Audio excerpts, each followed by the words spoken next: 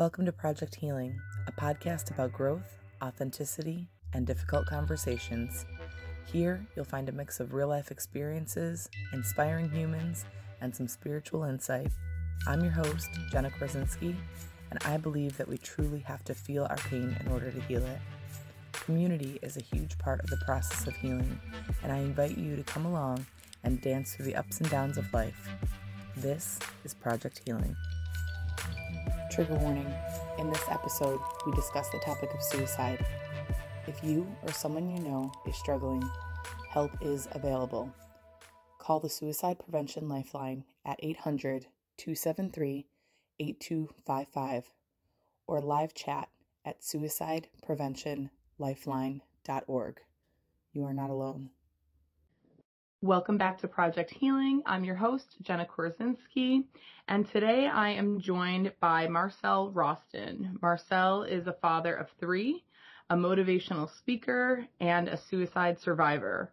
Marcel is currently engaged in a really amazing mission, and we are going to talk about that. But first, I'm going to allow Marcel to kind of introduce himself and tell a little bit of his backstory so that we can understand what brought him to what he's doing today. So hi, Marcel. Thanks for coming on Project Healing.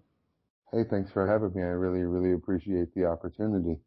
So, my name is Marcel Roston. I'm 45. I'm a father of three, and I'm a survivor of suicide. I'm a journeyman electrician. I've been in the trade for 20 some odd forevers. And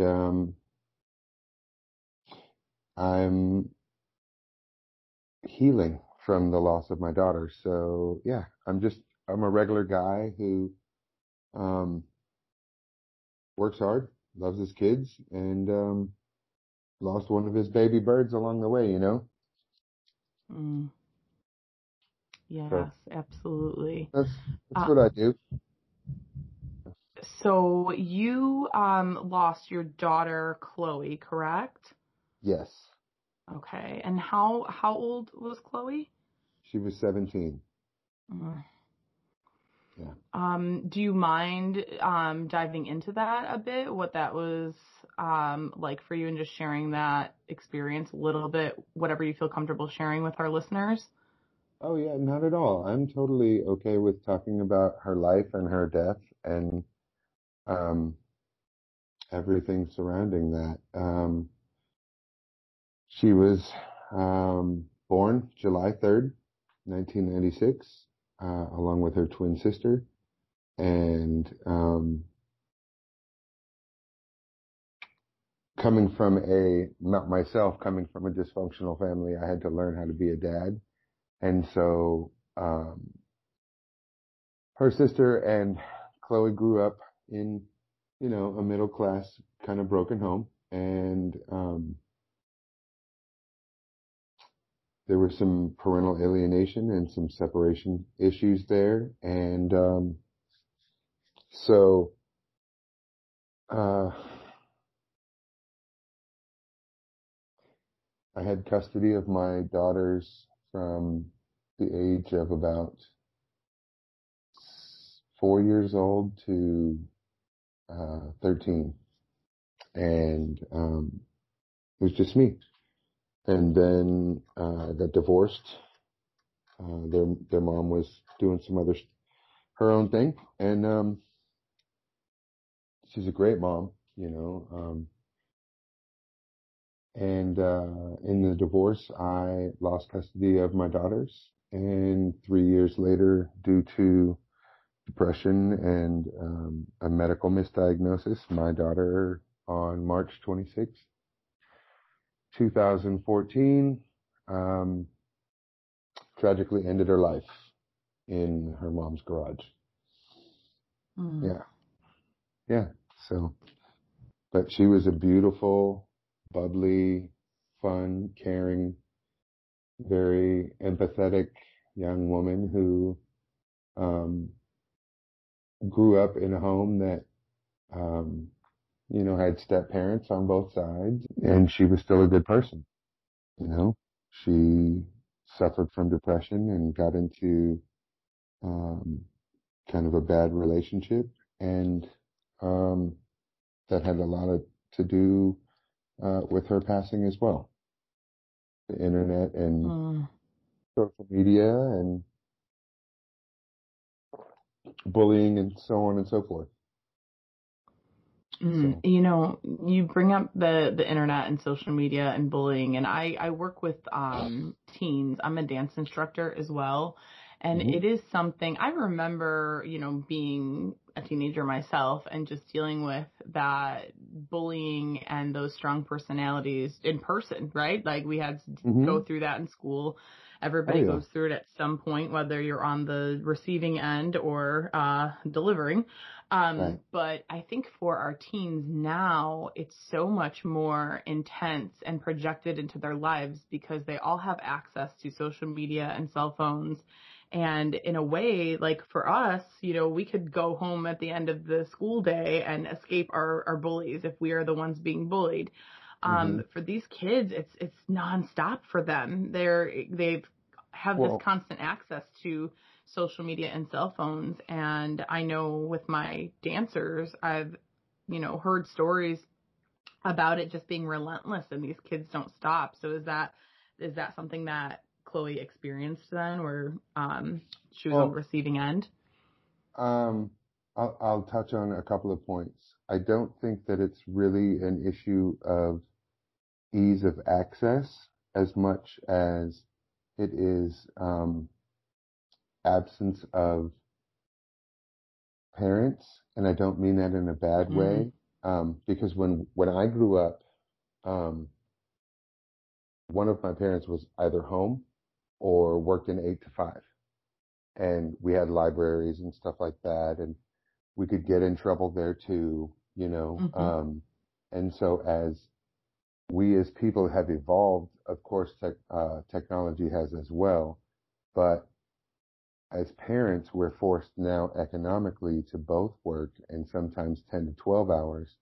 So our kids, as a means of security and support and kind of location, have these smartphones, Mm-hmm. and they occupy a lot of our children's time.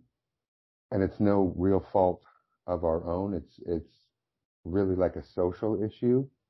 So I made it a point to really slow down my life when I got home, and I check my kids' phones, and they're 18 and 24, and I check in with them and I Mm-hmm. ask them what's going on. And I still work, 40, 50 hours a week, but it's hard for kids nowadays sometimes in two-parent homes that work all the time to really have a stable sense of connection, and that leads them down the wormhole of the internet, which isn't a very safe place. Yeah, that is a So very valid point. so she wasn't necessarily bullied by friends or school classmates and stuff like that. It was more of a kind of a relationship issue between herself and her boyfriend, and he was very um, verbally and emotionally abusive to her as well. So Gotcha. that's something that our young girls today face um, as well, but they don't talk about it because we see socially that sometimes it's acceptable and it's not. So Right. Yeah, that hmm is very true. And you made the point about just parents being present. And I think that even from what I see in the demographic that I work with, hmm um, I teach kids of varying backgrounds. And some of them, like their parents they're having to work multiple jobs so that hmm they can provide for them and also provide for their extracurriculars. So it's not necessarily that the parent isn't invested, but it's that their time is absorbed with working. And so they may just forget to check in with their kids and see how things are going. And I also do feel that there's more of a personal disconnect for all of us too, just because we're so used to communicating via technology, where I would run and say something to my mom. And I think a lot of kids now, they're afraid to speak sometimes, and they may feel more comfortable using technology to communicate. So for kids, if they're not being asked the questions, then they may not provide the information that they need so that we can help them. Right. So one of the biggest things, and I agree with your point, but when I speak to parents and people in the community and families and children in distress, I always emphasize one simple thing, and I ask them all just to remain teachable. Because when I was a kid, I remember children were to be seen and not heard, speak when you're spoken to, respect your elders, and do as you're told. And my tough day at school, paled in comparison to my dad having to walk uphill both ways in the snow barefoot to school. So, Right. the world's a different place, and it's a shock to us all now because it's very prevalent every single day. But I even have to remain teachable with my kids because this is the first 24-year-old human I've ever raised. This is the first 18-year-old human I've ever raised.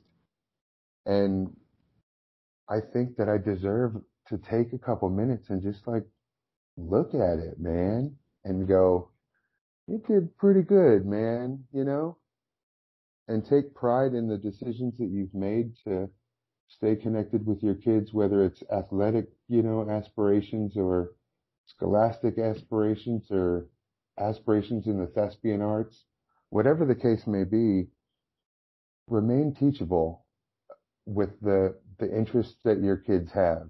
And when my kids would tell me that, never mind, or you don't understand, I learned to allow them the opportunity to make me understand. Instead of walking away from that conversation and going, you know what, you're right.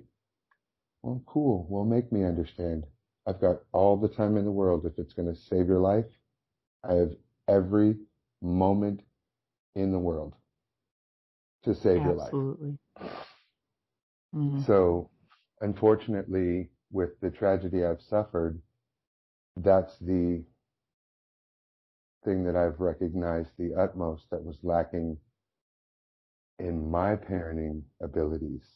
Yes, I understand that. And that's not, for anybody that's listening that maybe has experienced something similar or has a child that's struggling, I don't think, and Marcel, feel free to correct me, but I don't think that you are placing the blame on yourself. You're just recognizing, what you can do to shift and grow through the challenges that come for us as parents. Correct. I mean, I'm not condemning or condoning anyone or chastising anyone. I'm simply, this is a reflective statement of what I've observed in my life and in my personal choices, and which have reflected in the life that I have today. I know no one wishes to lose anyone, and let alone assign blame to something like that. This is just something that I've discovered in the journey of finding out why this happened to my child. And it just so happens to be me that I'm looking at. I'm not placing the blame or judgment on anyone else. I'm simply running a self-assessment and a reflection upon myself. And that's one of the most important things that I think we as parents and people feel like we don't have time to do. And then we go down that rabbit hole because we don't feel as though we're important, or we have time, or we matter, or more importantly, no one's going to listen anyway. Right. Who cares? Nobody cares. And this is to the mother of three that left her career to raise her children and is now not, the career woman, but now she's the mom. You're just as important as you were in the corporate world in the home, and the same as the dad who was, pulling 60 hours a week and stays at home. You're just as important. You just, I'm just reflecting on me. Yes.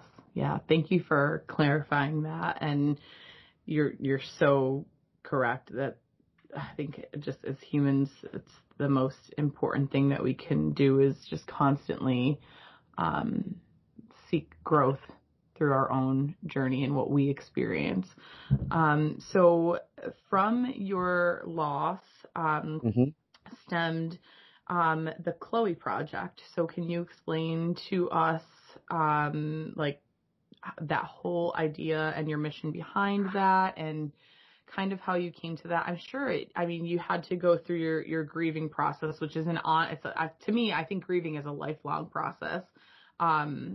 So I don't know how you feel about that, but let's talk about your journey into the Chloe Project and how that started for you. Well, I'm really like blunt.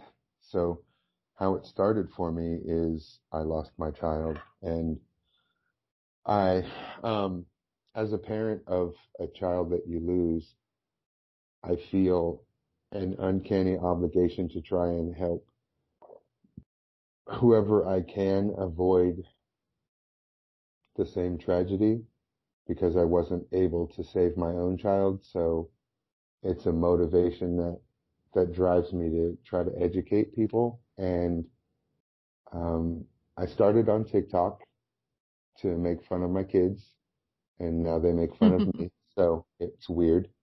Um, it's weird. So, and early in my social media, because I don't know how to, I can text you, but whatever. I make stupid content.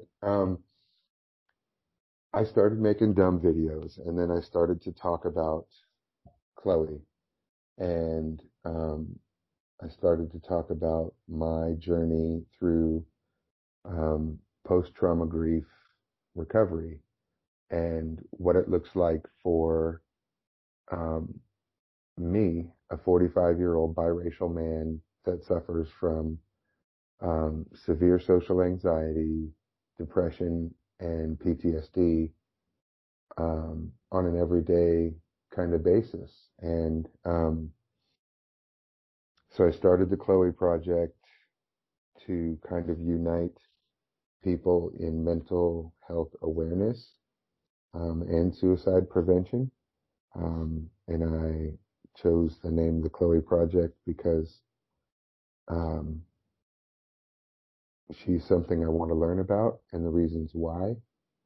And in doing that, I created what is called the Break Room on TikTok. And it's a live podcast or live broadcast that I do every morning at 9 a.m. Pacific Standard Time. Now it varies because I'm traveling, but I get on and I check in with people and I let them know how my day is going. And there are people there that, we discuss their abuse and their attempts, and it's a safe place for people to feel, to heal, and to grow. So the Chloe Project is actually on tour, or not tour, but it's a healing journey for me.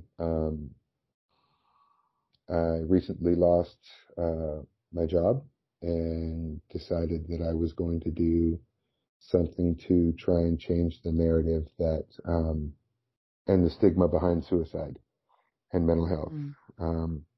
So I made a plan to drive across the country and meet the people that I've become friends with on social media, as well as people in the general public, and ask them if they'd like to write the name of someone they've lost to suicide on my truck, because I'm going to take my truck from my hometown, which is right outside of Orange County, California, to Washington, D.C. And I'm going to pull into the American Foundation for Suicide Prevention parking lot that is close to the Capitol building, so that the names of the people that are written on my truck will be seen and not forgotten, since their voices can no longer be heard. Wow. And that's what I'm doing to pay respect to my daughter, to try and save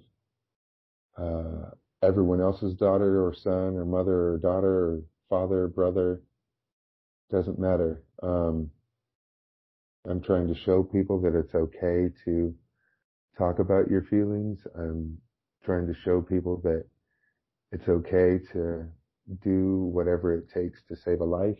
I'm doing it to make it okay for people to communicate again, because mental health and suicide is something that we need to talk about more prevalently. It's now affecting our kids. There's 11-year-olds that are taking their own lives, and they're not even in 4th grade. Yeah. Oh man. That is an amazing journey that you are on. And when I first heard of what you were doing, it was through a mutual friend of ours, and I like right away I was like, I need to meet him. This topic is like so near and dear to my heart, because I myself struggled and almost lost my own life at one point when I was in my late teens. And then I lost a very good friend my senior year of high school. And then this past summer I lost a cousin. So it's something that has been a part of my life and that I've experienced firsthand now for 20 years. So when I hear other people that have a passion for this mission and for bringing awareness to something that is so seemingly, from societal standards, taboo, right? Like, oh, let's not talk about that, and let's not share what happened and these types of things. My heart sings, because I think that by having these hard conversations and opening up spaces where people feel comfortable enough to share how they are feeling and what they need, we can, help people little by little, one at a time. And that is a larger impact than I think that most people realize. And I think that in this world, there's a lot of like fear around starting, right? Like a lot of people are afraid to start. They're afraid to take the jump because what if this, what if that? And when I heard what you were doing, I was so inspired by you. I'm like, that is amazing and incredible. And I could only think of like how many people's lives that you are going to touch just by opening up that safe space for them to share about their loved ones. But now I'm going to go back to this break room that you were talking about that you do. You do this on TikTok? Is it on TikTok each day? It is on TikTok, but wait, you touched on so many cool things. I want to stop and say something about what you said. Okay. Yeah. That was super cool. Okay, so you talked about jumping into this thing with both feet and passion and stuff like that, right? So for me, I look at it like this, and I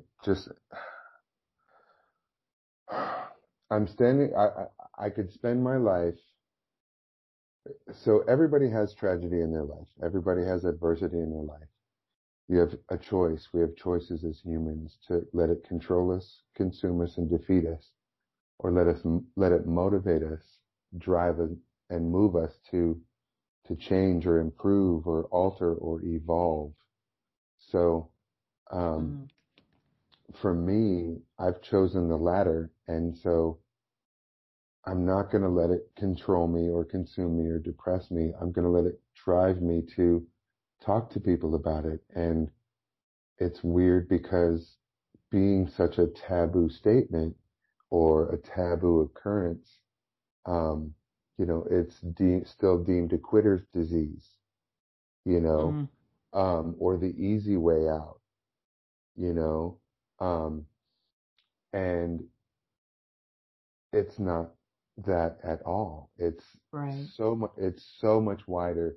So I say that to say this, with every stigma dating back to the history of mankind and the ability to form stigmas, which is a whole nother story.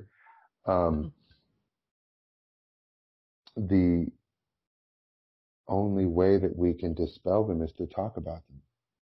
Yeah. And the more we talk about them, and the more prevalent the conversation becomes, the more normalized it is, because everyone's had this conversation that's very shallow and surface in their living room about the other boy in the community, and how little Jimmy went to the doctors today, and he's in treatment now, and they don't talk about it in depth, and they don't get real with it, because um, it's frowned upon, as they say, in this establishment.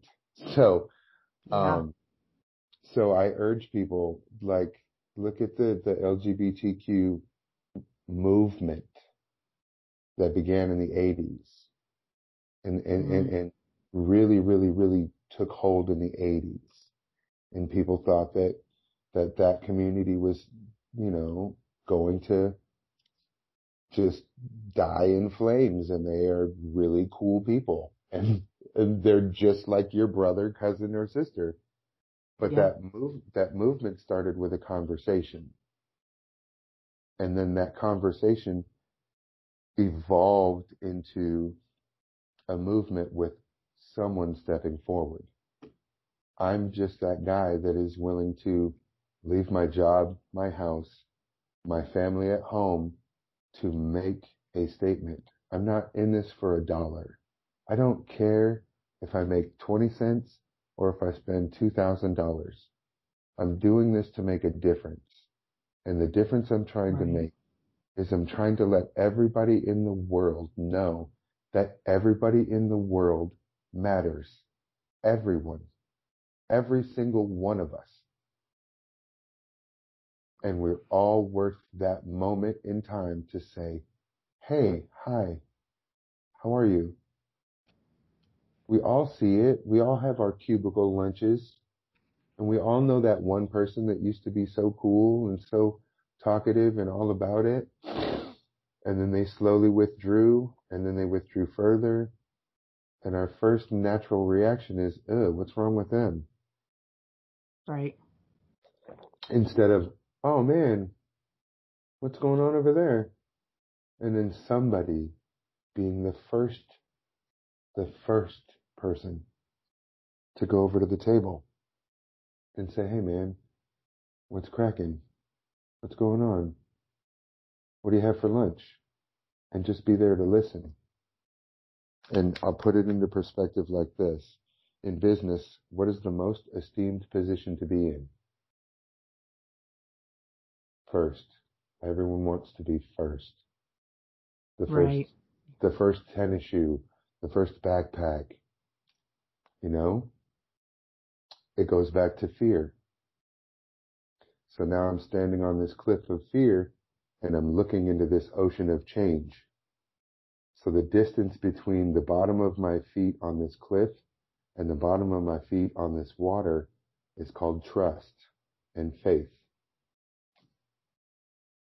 I'm going to jump off that cliff of pain and fear and into that ocean of change, because I trust that I'm going to be okay. We all have it inside us. It's a fear of trusting it that's keeping us where we are. Mm, that's really beautiful. You are bringing awareness not only through this journey that you're on, but also in your daily life. You said you're hopping on and doing these lives daily to check in with people and just lend an ear and share a conversation. And for some people, that's more than they've ever had.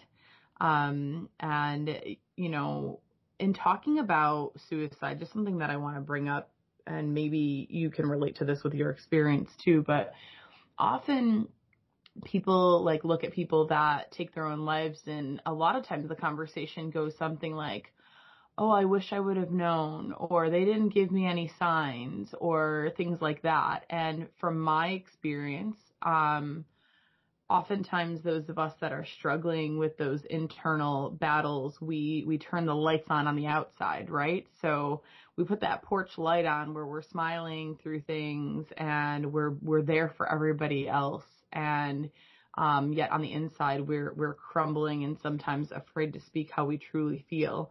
And I think what you're doing with the break room is you are opening up that kind of vulnerable space for people to just be real with who they are and what they have to say, and not have to keep that porch light on, right? Like they can turn the light off and go into their darkness with you if they choose to do that. So I just want to thank you for holding that space for people, because I think that in itself makes a difference. Well, thank you for that. But I think that the break room is what I think the world needs. I know I need it. So, Yeah. when people come into the break room, I've had people come in distress and say they needed me like right now, and I've given them my phone number and talked them through some pretty gnarly life altering changes and choices.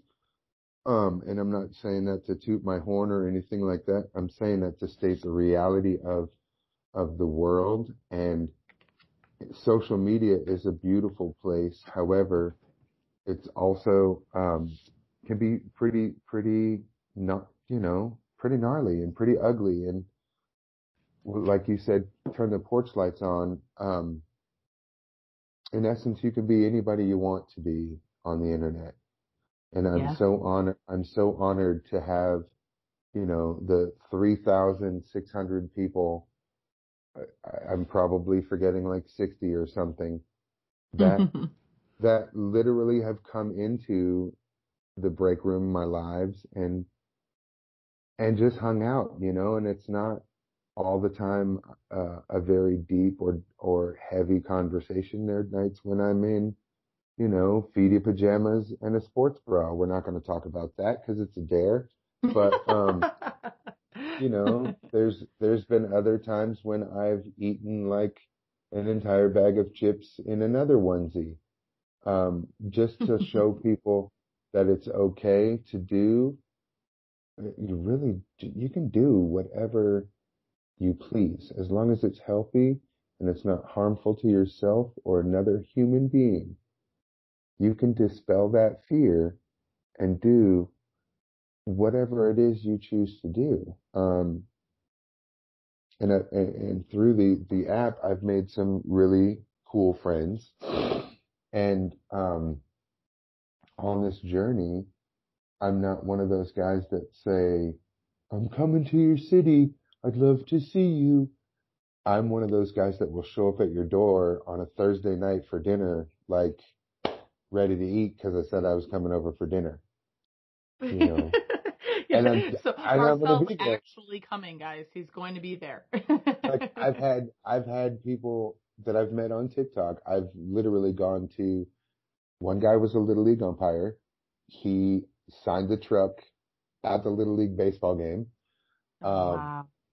I've stopped on the freeway just inside the state line and written another young man's name on the truck for his dad on the hood of the truck on the interstate. I spent 4 days in Vegas with 8 people from TikTok that I've known I've got to know and love through this app. And these are 8 humans from different parts of the country. That we've all affected each other's lives in a positive way. So that's all it's about, man, is being present in the moment, being aware of your surroundings, being conscious and cognizant of those around you, and considerate and just observant, and the signs are there. We just have to slow down enough to be able to read them. Yes, You know, absolutely. you ever tried to read a freeway sign at 85, 90 miles an hour? Sucks. It sucks. Yeah, It's right. a challenge. It's a challenge. You could do it, but you could read it at 65 too, and you could really get a chance to understand it and figure out where your life or where your vehicle is going to go, rather than making last minute ditch decisions to cross against 3 lanes because we don't know what we're doing. Right. So Yeah. we just got to slow down a little bit, you know? It's Yeah. okay. That's the message that I'm getting overall from you, is just to slow down and connect to anyone, really, not just your people. And this is something that I kind of live by. I've been in public with people and I smile and I say hello, or I might strike up conversation, and people have said to me, like, you're so odd. Why do you always want to talk to everybody? And I'm like, you never know. Like, my thought is, like, you never know, like, who just needs that hello, who just needs that smile. And now that we're masked, the kind eyes, we'll say. So Right. you never know who could use that kind gesture, and that holding the door for somebody, or paying for the person's coffee behind you in the line at the coffee place or whatever. Like, those little things can go a long way. And we can only really engage and participate in those smaller things if we are slowing down and being present and truly paying attention to our surroundings and the people that are part of our journey, whether it's for a moment or a lifetime. So Right. you are on this amazing journey across the country. I'm sure, I said I'm sure, I'm not sure of anything. Do you have a course charted, or are you kind of just like figuring this out as you go? So I had this course charted, but it didn't work out. So I'm just kind of Okay. cruising. It did kind of work out because I have some landmark cities that I want to hit. The next one Mm. I'm going to hit is Chicago. And everybody can find me on TikTok. Um, and they'll know where I'm going to be. There's about 15 or 16 people I need to see, in the city of Chicago, and then a couple of dear friends of mine as well. But after that, it's, I believe, uh, Louisiana, and then we're going to go up the East Coast to Boston and into New York, Philadelphia, and end the journey in Washington, D.C. on Cinco de Mayo. Wow, amazing. So Yeah. you're connecting with people along the way that want to physically write their loved ones' names on your truck, but you also were telling me when we connected that you give people the option to send their information to you as well, right? So that and then you will write the names on your truck. Can you tell us a little bit about that? Okay, so I can't be everywhere all at once because I just can't, because I'm not, I can't. Um, and I don't want anybody to miss out. So if you are a survivor of suicide and you would like to have your loved ones, I hate saying that, brother, sister, your family member, their name written on my truck, let me know just the following information: their name, their full name, their their date of birth, and date of departure, and then where you're located, and that's it. That's all I need. Yeah. And then Amazing. what I do is I make a video showing their name on my truck. I post it onto my social media. Um, like I said, I don't do this for $1. I do this to make a difference, because everybody matters, and I try to treat everybody the same, because my dad always used to tell me, and my mom does too, the janitor could be the CEO one day. You'll never know. Yep, And, very and, true. and also my perspective is everyone you meet is someone's sibling, child, or parent. And I like to treat those people. I like to treat everyone the way I would like someone to treat that same person in my family. Yes, definitely. You know, because you never know. Yeah, absolutely. Oh. Is there anything else about the Chloe Project or just your mission in general that you'd like to share with my listeners?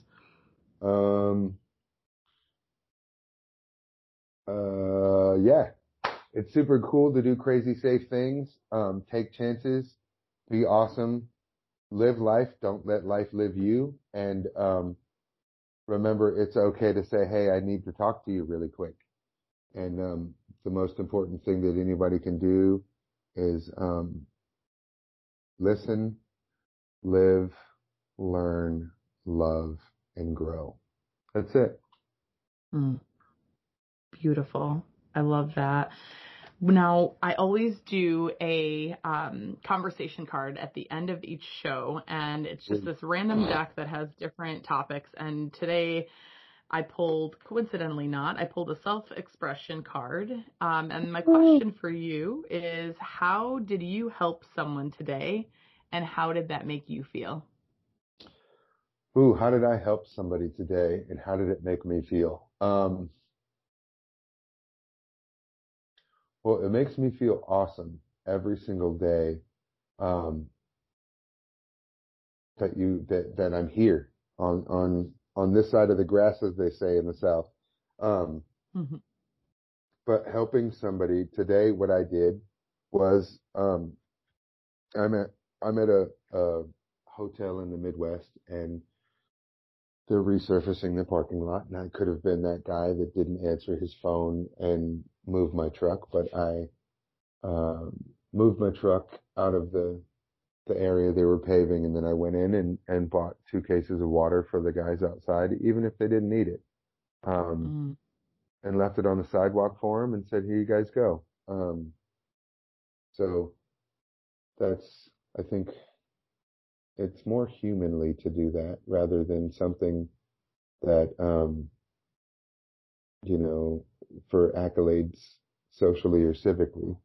I just like to Right. be a human and notice things about people, because I've worked in the heat and I've worked in an office, so I know both stresses, and it made me feel like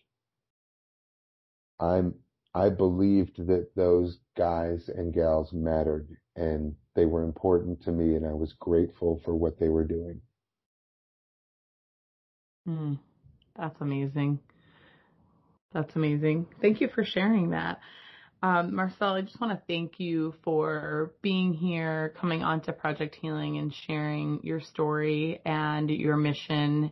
And for anybody that's listening that wants to follow along on Marcel's journey, all of his information is posted in the show notes. And go check him out on TikTok. And if you're interested in hanging out with him each day, then enter the break room and hang with him that way. Any final words from you, Marcel, on our way out?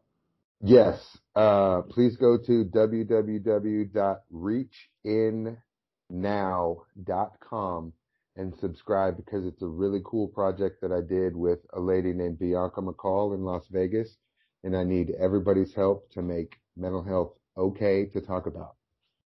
Awesome. Thank you for sharing that. That information is also available in the show notes.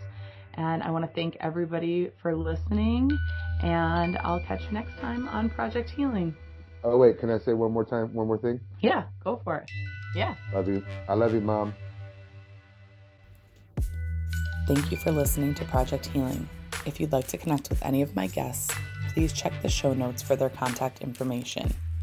If you are loving the show, I'd be honored if you would head over to iTunes or Facebook to leave me a review. If you'd like to support the show, you can head to patreon.com/Project Healing and learn about my different patron tiers and how you can support the show and also invest in yourself and your healing process. Remember, you have to feel your pain in order to heal it.